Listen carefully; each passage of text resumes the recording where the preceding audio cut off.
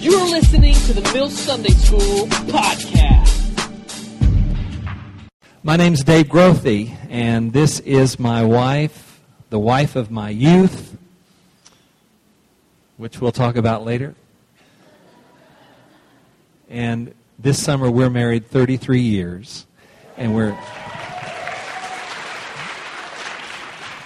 All because of you. Becky serves here on the staff as the associate pastor and director of membership and guest relations. She coordinates the New Life Next track, and she does just a whole lot here around the church. If you ever get to go to Guest Central, you'll meet Becky and her team of really friendly and generous and hospitable people after every service in the back there at Guest Central.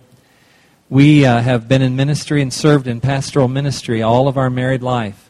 We got married and had 2 more semesters to finish. We were both, well, at least I was on the 10-semester plan. I couldn't finish in 8. And Becky decided to stay around another couple semesters and get a couple more certifications in her degree. And it was really just to keep an eye on you. Just to keep an eye on me. So the first year we were married and working full-time in ministry and going to school full-time. And then we've served on church staffs. It was really just to fight off all the other women who were chasing you. She's hijacking my story, which I'm used to. So we want to ask you a couple questions today before we get started. Would all of the married couples in the room please stand? All right, remain standing. Okay. If you've been married for 5 years or longer, raise your hands. Okay, it's a little competition here. 3 years. Newlyweds. 3 years or okay. Everybody that's been married. Okay, remain standing. Remain standing. Who's been married less than 6 months? Ah. Aha. 6 months or less. Where are you? Right here. You get an extra bagel. When was the wedding? Oh, wow. Not even 3 weeks. God bless you. Now, everybody sit down except the 3-year couples. Here's the standoff. When's your wedding anniversary? 2007? Ah, the old couple right here. God bless you. It'd be 4 years this year. God bless you. So we got 3 weeks and 4 years. The oldie-weds and the newlyweds. And if you're dating, or no, let's do it this way. If you're engaged currently to be married, would you stand? Aha. Okay, remain standing. Tell us when the wedding is. July 9. July 26 or June? June. Okay. All righty. 10-10-10. When's the wedding? Great. We pray God's blessings on you all this summer. We look forward to a long, long and happy life. You get nothing. No free bagels, nothing. Just get each other. On our wedding night, which was... I didn't know we were talking about that. Well, on our wedding night, we got married at 4 in the afternoon in Lewiston, Idaho, right on the Lewis-Clark Trail. Becky was raised on the Lewis-Clark Trail. And we got beautiful friends there, and the Indian tribe that she was raised on the Nez Perce Indian Reservation, tribal headquarters in her hometown of Lapwai, Idaho. They went out that morning and caught fresh salmon out of the Clearwater River and the Snake River and cooked them and smoked them and brought them for our wedding feast, It was a wonderful event. But I was really, really, really excited to get on the honeymoon. So we got in the car, and we had to drive 2 hours. You know, the only place to go on a honeymoon really close to Idaho there was the town of Spokane, Washington. Not exactly St. Lucia, but it was beautiful. Yeah. So we had to drive like 95 miles to get there, and I was kind of in a little hurry and had an interesting visit with the Washington State Highway Patrol on the way to Spokane. And he walks up, I saw the lights, I pulled over, and I'm thinking, got to get on the road here, make this quick. And the highway patrolman walked up and said, "You're doing a little bit fast there." And he was smiling because the car was all painted up, just married, and had balloons and streamers and cans, and it was kind of obvious. He said, "You're kind of going a little fast there through that last town." I said, "Yes, sir. Yeah, I really apologize." Becky's, sitting next to me in a bench seat. Actually, it was bucket seats. You were sitting next to me, though, close. Oh. And he looks in, he says, "Afternoon, ma'am." And I said, "I'm sorry, we're on our way to our honeymoon." And he smiled. He said, "I know. Please slow down and take it easy and have a great evening." So I got a warning. I got off with a warning. But it's not a bad way to start a marriage, with a little bit of a warning. Take it slow and be there for the long haul. This is a marathon. It's not a sprint. And this is the lady I want to be married to 50 years from now. This is the wife that I took as a young man, and the lady that I want to be with for the rest of our lives. So I want to encourage all of us today to think in terms of what the Bible says and what the world says. Here's our family, and the little girl's here in the front is the girl holding the little girl in the front is our youngest daughter, Anna. She's not married. She's getting married July 23rd. She and her fiancé, Steven Zarlingo, will be married in Tulsa on the 23rd of July. And then the three little girls in the pink there in the center are the two of them are the ones that got dedicated today. Our daughter, Christine, her husband, David King, their three daughters. On the far right of your picture is Daniel Grothy, who's one of the associate pastors here at the Mill, his wife, Lisa, and their two children, Lillian and Wilson. And then on the far side are Jessica and Brad Sheesby. Brad is a wonderful musician and also the web developer here at the church. Jessica leads part of the children's ministry along with her sister, Christine, and their children, Braden and Emma. We have 7 grandchildren under 4, and hoping for some more, and looking forward to that day. I want to ask you this question as we begin. What do we know for sure about marriage in the world? Anybody got any ideas? What does the world say about marriage? Yes, sir. It's hard. That's a fact. Overrated. Any other adjectives, descriptors?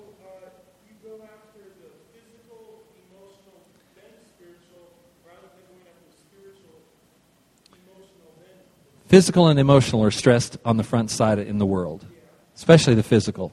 Let's just suffice to say that the world has it wrong. Sin has distorted and perverted everything God made good and called good. And I want to just caution you as you move this direction that you don't let the world influence your ideas about what a good marriage will be. Marriage has been redefined in our generation. Marriage used to be between one man and one woman for the rest of their lives. Now it can be between a man and a woman for 6 months or 6 years or whenever they get tired of each other or decide it's too hard or irreconcilable or we're just not there and we've fallen out of love and we have drifted apart and all of the other reasons. And I'm just not happy. Just not happy. The world thinks it's a contract that can be easily broken, easily entered into, easily broken, on to the next thing, selfishly. But really, we know something different from the Lord. It is a covenant. Say covenant. Covenant. Much different than a contract. It's not a 50-50 deal. It's a 100 proposition from a man and a woman. What do we know for sure about marriage in the Scripture? And that's where we want to start today. If you're taking notes, please just write these references and anything that the Lord says to you about them. We know that in the beginning it was not good that man should be alone. Here's the verse, Genesis 2:18. The Lord said, "It is not good for the man to be alone. Now here's God at the end of a wonderful week of creation. He made the earth. It was good. Light from darkness was good. Water from dry land was good. Animals was good. Living things and fruit and vegetation. It was good, good. Until he made man, and it was the first time God ever said, it's not good. Now I want to say this to you guys. We're just dirt. We were created from the dust of the ground. God blew into our mouths and nostrils the breath of life. But after he did that, he looked around and said, it's not good. That man should be alone. 2:18, Genesis. Ladies, let me just ask you to smile. Sit up a little straighter. Hold your head up straight. I'm going to tell you something that will change your life. Ladies, you are God's answer to something that wasn't good. And I want you to know that the value that you carry as a woman is compared to nothing else. Your calling as a woman, as a wife, he says, I will make a helper suitable for him. Your calling as a suitable companion, one that's called and suited for the man that you're called for. Guys, we're just dirt. If we are that, she's prime rib. Higher creation, much more valuable, much more refined. We'll talk about it a little bit. How do you feel about that, Prime? I feel really good about that. You know, we get asked a lot about lists. We get asked from young people who are not yet married about, what do you think about making a list of what you're looking for? Or sometimes they don't ask, they just say, well, I have a list. And, you know, this passage says, I'll make a helper suitable for him. Do you know God knows what should be on your list much better than you do? Dave and I have talked about this, that if we had written a list, I wouldn't be on his list and he wouldn't be on my list. What are some of the things that would have been on your list that I'm not? I give you permission. Wait a minute. Okay, go ahead. Well, I'm 6'5.5" or so. I think 4 or 5 inches would have been on my list. Actually, he got 4 or 5 inches, but it went this way over the years.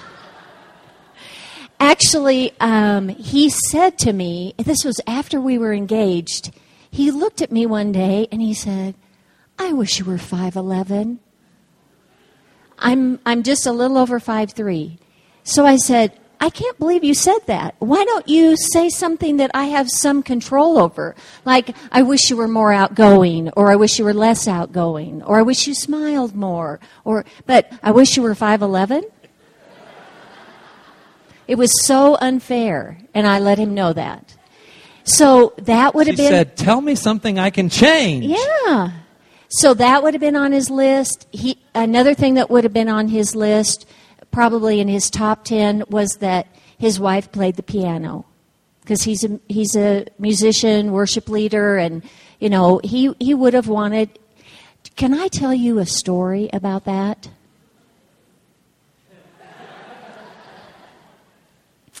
It's kind of like the policeman on the way to the honeymoon, only a lot different. So he's picturing on his list, 5'11", plays the piano, probably sings, but not as well as him. And, because then you get into kind of a competitive thing, which isn't good. Okay, so we had been dating for 3 years at Oral Roberts University, and he broke up with me. Come on, girls. So after 3 years, he came to me and he said, we've reached a place where we either need to just get married or not. And so he's choosing not. So he broke up with me, which... You look like you want to say something. I wasn't that mature. Yeah. I wasn't ready. Just leave it at you weren't that mature. So he broke up with me. I'm devastated. Just think my life is over. All the girls on my floor at school and everybody that knew me turned against him. Death threats. It was a bad thing. So the next thing, and we don't have time for you to tell your part of this story, so because in the interest of time, I'll tell this one. You could tell another one. So then shortly thereafter, like within a week or two, I see him walking across campus with my best friend. There I got guys and girls. Okay, and my best friend, guess what? She wasn't 5'11", but she played the piano. And she sang not quite as good as him. So he has in his mind this girl that has been his accompanist for 3 years. And he's got this thing thinking, maybe I'm supposed to marry her. Because she's more the list.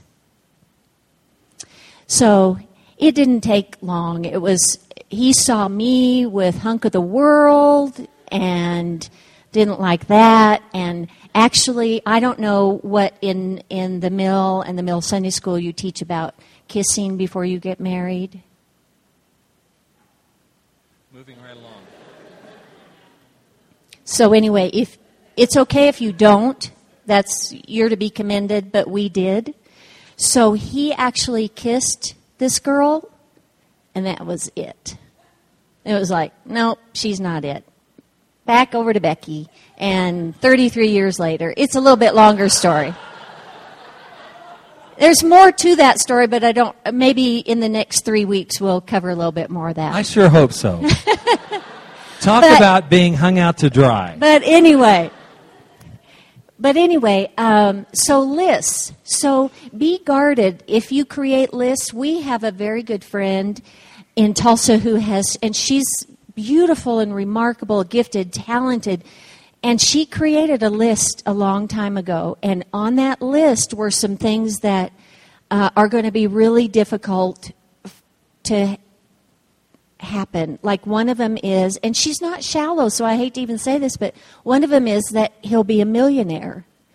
And so she's almost 37 and just so gifted and gorgeous, but nobody has fit the list yet. And we're telling her, get married and then help him become a millionaire.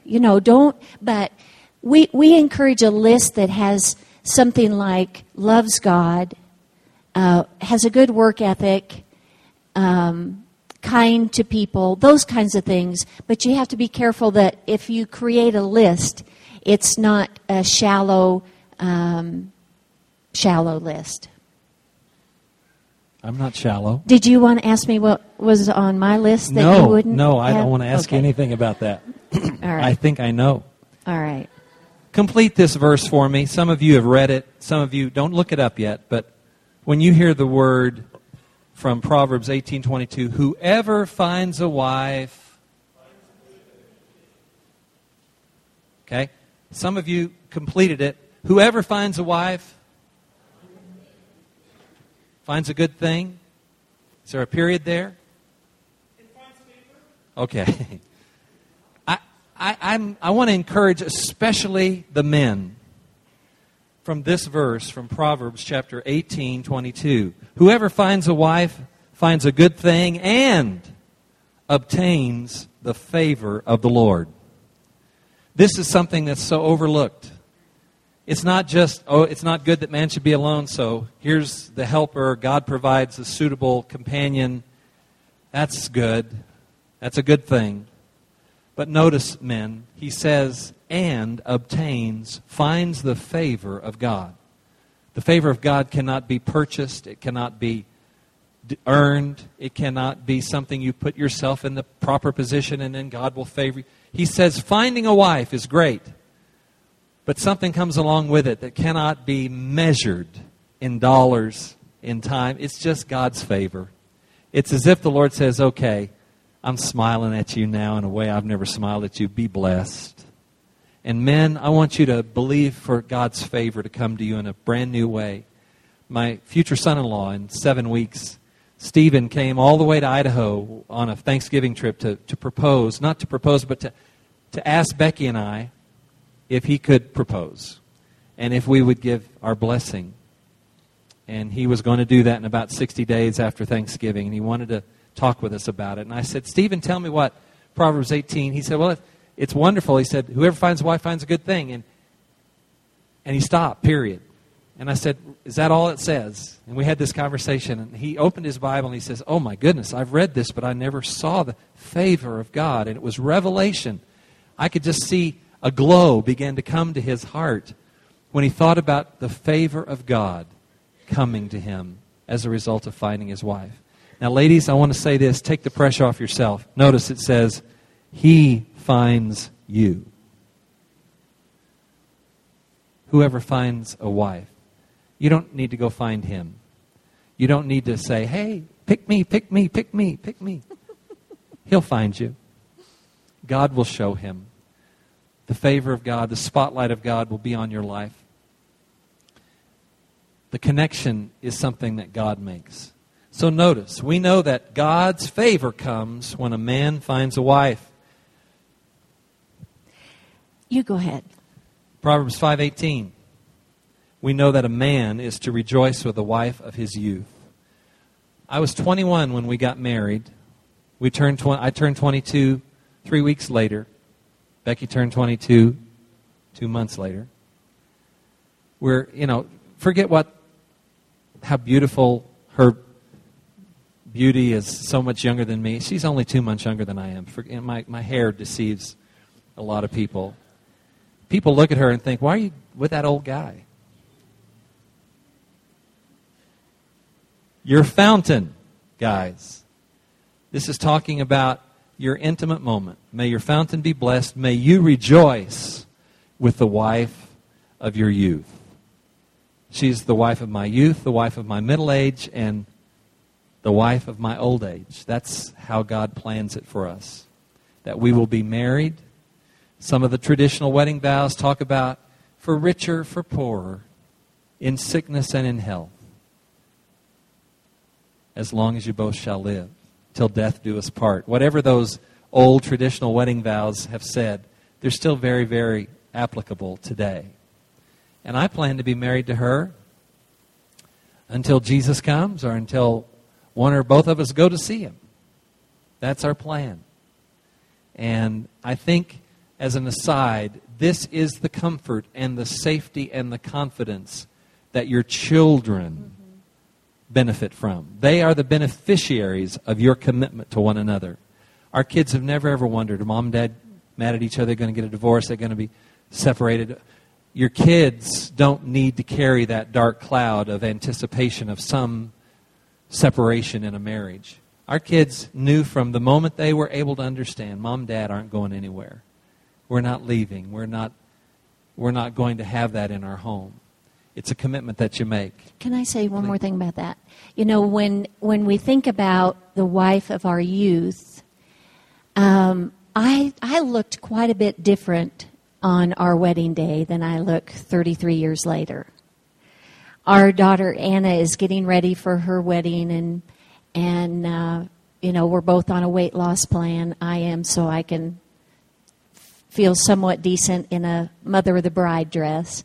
But after 33 years and 4 children, we have twins. Our daughters are twins, and they're 29. Daniel's 27, and Anna's 22. And so when I had my twins, I gained 52 pounds. And they were each, one was a little over 7 pounds, one was a little under 7 pounds.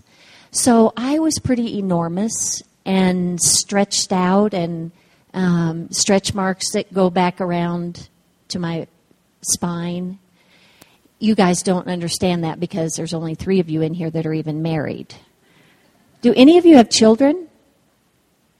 Okay. Well, a couple of you get that then. But I have, because when we got married, we made a commitment to each other for the rest of our lives. And not in a shallow or light way. We made a serious commitment. And girls, I want to tell you, and this goes both ways, but I want to speak especially to you young ladies.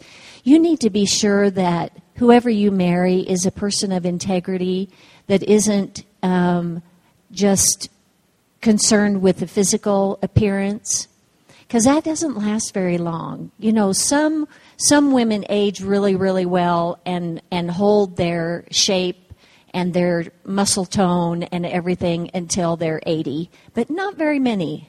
I told Jordan Haley the other day, you know, he's a trainer, and I said, Jordan, I really need for you to help me with my triceps or biceps or both. And he said, why? And I said, because they're hanging. And that's what happens. Things start hanging after a few years. Like it or not. And so it takes a lot of work to not have that happen to you. And so if you marry a guy that is shallow and just all about how good looking and how you make him look, some guys just want to have a pretty girl to make themselves feel better and to deal with cover some kind of insecurity they themselves have. But I knew, and I learned early, you know, I was so apologetic to my husband about the things that were happening as I was gaining 52 pounds of babies. And he'd say, you have never been more beautiful. You are beautiful. You have, and he really meant it. And he really meant it. And now, 33 years later, when I'm a little self-conscious about some of those things, I know he could care less. He doesn't say things like, you think we might want to drop a few pounds, or do you think we could hire Jordan, or, you know, any of those things. He says things that make me feel very positive and very loved. So if you're dating a guy who's really shallow, and who says, man, you should really comb your hair before we go anywhere. Or, you know what I'm saying. Come talk to me if you're dating somebody like that, because I'm going to help you kind of work through that. That's not on our notes. And we're going to talk more about that later. One more thing we know for sure from Scripture. We know that a husband and a wife are to submit themselves to one another. I do a lot of premarital counseling. Right now, there are 20 couples that I'm working with that are getting married between now and October. Some of them here at the Mills, others that are just part of the church, a little older. And I had one young lady, I asked generally in the first session, what are your expectations of our sessions together prior to your wedding? And she said, well, I just want to learn how to submit. And I smiled because I knew where she was getting that. From him. Yeah. And I just kind of looked at him and he was going.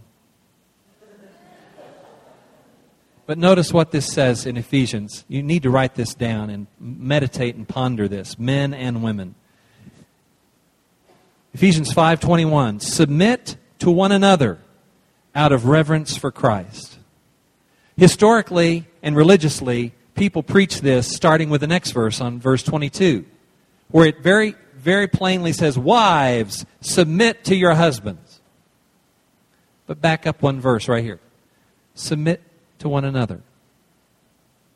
Paul is teaching here, and I want you to read it in context. From verse 21 to the end of chapter 5, that is a contextual teaching on mutual submission. Mutual submission. Verse 21, submit to each other. Verse 22, wives, this is how you do it. Give yourself to your husband as unto the Lord. For the husband is the head of the wife. God holds the husband. The buck stops with you, buddy. I'm holding you responsible for the spiritual condition of your family. I'm holding you responsible for the spiritual condition and the love that your wife feels and support. And you're the head, you're the provider. You're the protector. You are in charge of what happens in your family. But then 2 verses later he says, husbands, in this whole context of submitting one to another, he says, husbands, this is how you do it.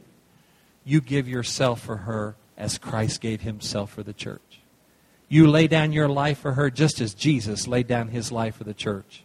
So wives, you submit this way. Husbands, you submit this way. We mutually submit to one another. And this is a new idea in many men's heads. And in many religious circles where the husband is in charge and you do what I say and you bow down and lick my feet and have the meal and call me Lord. You'd be surprised. You're laughing, but it's true. Many chauvinist men. I had one guy walking down the hall. I'm meeting them. I'm walking down the hall toward my office. I went out to the couch and to the reception area where they were waiting for me, and they were walking down. And I just watched. And I opened the door to my office and stood back. And he walked right in front of her and went in and sat down. And I took a little mental note. I'll watch and see if a guy's walking down the hall, and if he steps back and prefers her or holds the door for her or goes in front of her. Walking over here 10, 20 minutes ago from the baby dedication, I'm looking at my watch. I'm saying, we got to go. You know, my long legs carry me a little faster than hers do. And I heard her say more than once, you need to slow down. And I said, don't walk in front of me. Don't walk in front of me. Brother Long Legs. He said, walk a little faster. I don't walk a little faster. So, it's been an ongoing thing for me to prefer my wife. Notice what, I'll just tell you, read Ephesians 5:21 through the end of the chapter with that thought in mind, that the keystone verse is submitting yourselves one to another out of reverence for Christ. What else do we know? We know that the Lord made godly marriage a place to raise godly offspring. Having babies is part of God's plan. We thought before we got married that we would want to have 5 children. I'm an only child. I wanted to have a large family for that reason. Becky came from a family of several children. She wanted to have a large family for that reason. We were going to have 5. And then they started coming 2 at a time, so we backed off and thought, maybe we need to rethink this. And then Daniel came 19 months after the girls were born, and so it was like 3, triplet almost. And then we thought, we'll wait 5 years and then have our... We always knew we would have another one. We just waited. Here's what Malachi says. Has not the Lord made them one? Whenever God asks a question, made them one. 2 become one. Has not the Lord made them one? Yes. In flesh and spirit they are His. And why one? Why did God want a man and a woman to be one? Because He, God, was seeking godly offspring. Marriage is not just about being a single couple, about doing your own thing and traveling. We did. We got married, and then we enjoyed being a single couple for about 3 years before we became pregnant with the twins. We enjoyed being in our home by ourselves. We enjoyed traveling together. We enjoyed having a life, kind of just the two of us. But we know from God's plan that it is His idea to have godly offspring. So, for that reason, notice what He says, guard yourself in your spirit and do not break faith with the wife of your youth. I know some young men that are not 30 and they've been married 3 times. You do too. You've seen people get married and get divorced on a fluke. Almost like a dare. I dare you. Okay, I'll get married. It's not anything to be taken lightly. It's a sobering decision to think about giving yourself and making a commitment for the rest of your life. The Scripture says, don't make a vow that you cannot or will not keep. It's better not to make a vow than to make one that you don't plan to keep or cannot keep. So, godly offspring's part of it. I always am interested to see when couples are planning to have children, how soon after the marriage they're planning to have children. 4 months is not a good plan. I was asked one time, what does it really take? What does it require? What's a prerequisite to being a good father? And my answer is about 9 months of being a good husband. Some of you will get that later. Here's something else we know from the Scripture. We're hurrying to finish. We know that marriage is a holy covenant and that God hates divorce. And that Moses only granted divorce because it was their hardness of their heart. They challenged Jesus on this in the New Testament. Well, Jesus, what do you think? Moses gave him a divorce decree, and Jesus replied, yeah, because of the hardness of their heart. Long-term, loving, and successful marriage is a hard issue. So you got to guard your heart. You got to keep your heart right all through your marriage. Keep your heart right toward the Lord. Keep your heart right toward each other. Malachi, again, chapter 2, verse 14 and 16, God says, I hate divorce. I hate a man's covering himself with violence as well as with his garment. And the Lord God Almighty says this, guard yourself in your spirit and do not break faith. So marriages that are in trouble, marriages that are going sideways and having a lot of problems after the marriage is a heart issue. Either one or both of the husband or the wife have got some heart problems. And I'm not just talking about the beating, pumping of the blood. I'm talking about their heart is not right. So when you get married, keeping your heart right is the biggest issue. We, in our years of dealing with couples, young couples and older couples, I think we could probably narrow it down to one of the biggest issues and heart issues is in selfishness or pride, in thinking my way is right.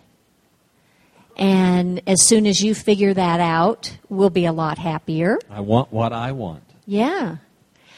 And so when couples are willing to lay down their life for each other and their personal preferences and put their pride aside as far as who's right and who's wrong, and then there's most issues can be pretty easily resolved.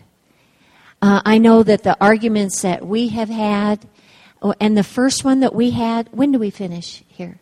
As soon as we get through these next 3 verses. Oh, well, the first argument we had was over a wedding gift that we received. We were opening our gifts in our little house, and we opened this picture of Jesus. It was from my cousin Darlene, and it was real. It was a big gold ornate-looking frame with a black velvet mat. Can you picture it? And then this real, can you have a gaudy picture of Jesus? Is that? Real religious. Yeah, real religious, and it was big. The frame was big. Everything about it was just kind of tacky, except for the fact that it was Jesus. And so we opened it, and Dave said, and I'm thinking, it's from Darlene, my cousin Darlene. So he said, we're not going to hang that in this house. We've just been married like 4 days, and he's already starting in. So I said, what do you mean we're not going to hang that? It's from Darlene. He said, we're not hanging that picture in this house. I said, well, yes, we are. We're going to hang it in the entryway. And he said, we're not hanging that picture in this house. Now, he's not real forceful like that and dogmatic and bossy. Well, sometimes he is, but so I was so surprised. So I started crying, and I said, I am the queen of this home, and I'm in charge of all decorations, and we are going to hang that picture in the front hallway. And he said, we're not hanging that picture in this house. So then, I couldn't believe it. And we had all these gifts left to open. I thought, okay, what's going to happen next? So then he said, do you know why? And then he softened. He said, do you know why we're not going to hang that in here? And I said, no. And he said, because we had a picture of Jesus hanging in our house my whole childhood, and he no more lived there. And he said, we're not hanging that picture in this house. So see, there was an underlying reason and a hurt in his heart. He grew up in an abusive, violent home. Yet there was a picture of Jesus that hung in the entryway in his house. And when he saw that one, he said, Jesus is going to live here, but it's not going to be represented by a gaudy picture of him. It's going to be represented by the way we love and care for each other. So I compromised on hanging that picture. There was a coat closet right inside the front door. We hung it inside the coat closet. So we said in our thank you note to Darlene, Dear Darlene, thank you for the picture of Jesus. It's hanging right inside our front door. We better quit. Two more verses. 1 Peter 3. Guys, particularly, listen to this. We know that a man should treat his wife in a loving and considerate way, and that his prayers may be hindered by the way he treats his wife. I know how all of the mill men pray. They're dedicated. They love God. They're sold out. They've made a commitment to live for God. But he says here in 1 Peter, husbands, in the same way, be considerate as you live with your wife. Treat your wife with respect as the weaker partner. She's not weaker emotionally. She's not weaker intellectually. She's not weaker spiritually. She's not weaker. He's talking about she's the more delicate creation. She's the more refined. She's the one that's 5'3" and you're 6'3". She's that to you. She's not weaker. She's more delicate. And you treat her that way because you're going to be heirs. She's the heir with you of the gracious gift of life. And do this. Live considerately with her so that nothing will hinder your prayers. I hear men complaining, I'm just not hearing from God. I'm not getting any answers to my prayers. Oh, I'm my business, and I just can't seem to. And I'm all the time thinking, how do you treat your wife? Are you mean to her? Are you selfish with her? Are you bossy with her? How do you treat her?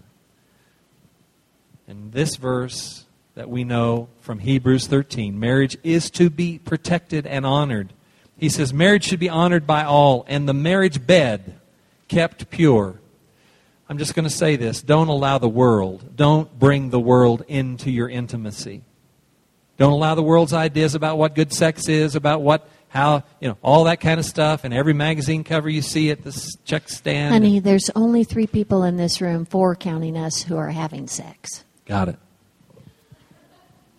When the time comes, make sure that you keep your purity throughout your marriage. He says God will judge the adulterer and all the sexually immoral. Men and women both, protect your intimacy.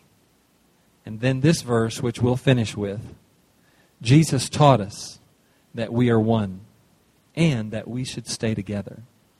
Matthew 19:6. So they are no longer 2, but 1. No longer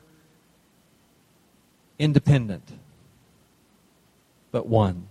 Therefore, what God has joined together, let not man separate. Don't let anything or anyone separate your marriage. Now, we're going to talk over the next 3 weeks, every Sunday morning, starting at 9:30, right on time. Thank you for allowing us to be at Baby Dedication this morning. We're going to talk over the next 3 weeks about how do we practically put these ideas from Scripture into our marriage. How do they work? How do we live together? I just saw Shrek with my daughter in 3D the other day. Well-told story. Shrek Ever After. Don't give it away. Shrek Ever After. And it's kind of a wonderful life told by Shrek. But the thing that I carried away from that was all the fairy tale allusions that are mentioned, and it's so well written. All the gingerbread man and all the 3 blind mice, and everybody in Shrek is a big smile to me. But in a fairy tale, they live happily ever after. Things always seem to turn out okay in the end. I don't want to paint marriage as a fairy tale. It is hard work. It is a definite commitment that has to be kept and lived out every day. But in the endurance, as you run this race and endure to the end, as Paul taught us, I believe you can enjoy. I believe God just didn't call us to just endure. He called us to enjoy. He says, rejoice with the wife of your youth. Rejoice and enjoy each other. Live happily ever after. Live happily. And it's not just a fairy tale. It is a plan that God has designed for husbands and wives to really enjoy their life together. And in God we can. Without it, it's going to be a big struggle. Without His Word, without His Spirit, without a commitment to one another in God. But we want to talk and encourage you over the next 3 weeks. Bring a friend. Tell the young married couples you know to come join us and have breakfast.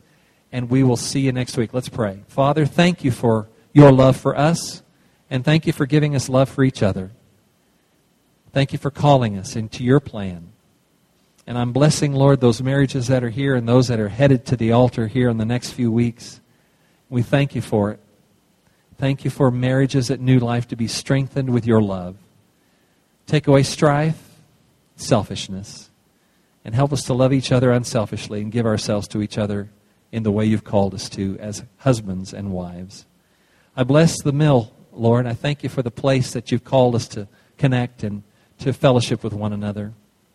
I'm praying, Lord, that your will would be done in every relationship and that your kingdom of righteousness, peace, and joy in the Holy Spirit would be felt and realized in every relationship. Your will be done, your kingdom come, we pray in Jesus' name. Amen.